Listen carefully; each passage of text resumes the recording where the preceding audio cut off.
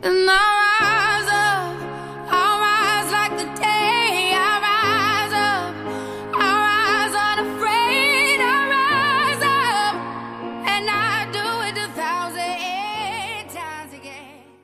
And I want people to understand just the process that change happened over many years. People changed governments because they were tired of the situation, tired of doing the same things over and over. People changed organizations, people changed the way they do church. New churches sprung up, new movements sprung up because of things that were not working.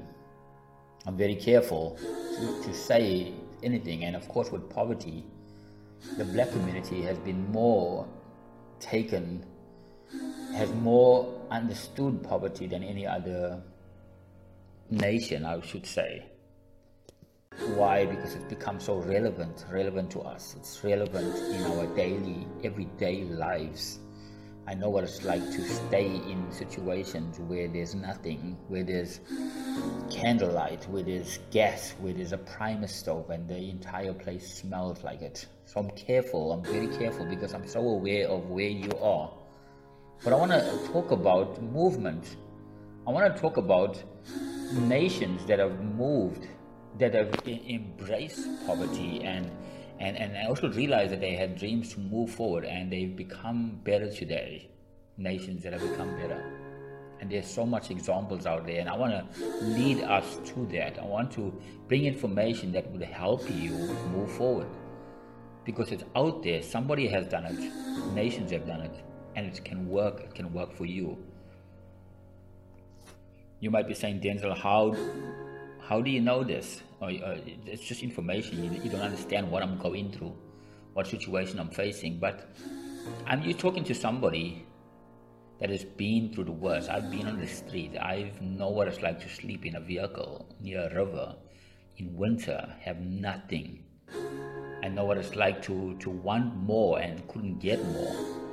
So I know what it's like to even have a family and have to struggle and push through every day.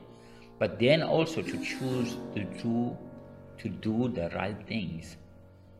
Because it's only the right things and the perseverance along the right things that can actually break us out of situations. So you might be asking, Denzel, how do you know all this? I know this because I've experienced it. And I want to talk about people that have moved through struggles. They've moved through apartheid. They've moved through sections of poverty, through the worst that other people could do to them. They still made it, and they sang the words of change. That change is going to come.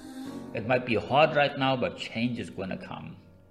And I want to encourage you this evening that change is on your horizon. You push through and you keep doing the right things, and you keep putting the right things in place and coming back and falling back on right things. I'm not talking about doing other stuff that is stopping you from progressing. I'm talking about doing the right things and moving towards the right things.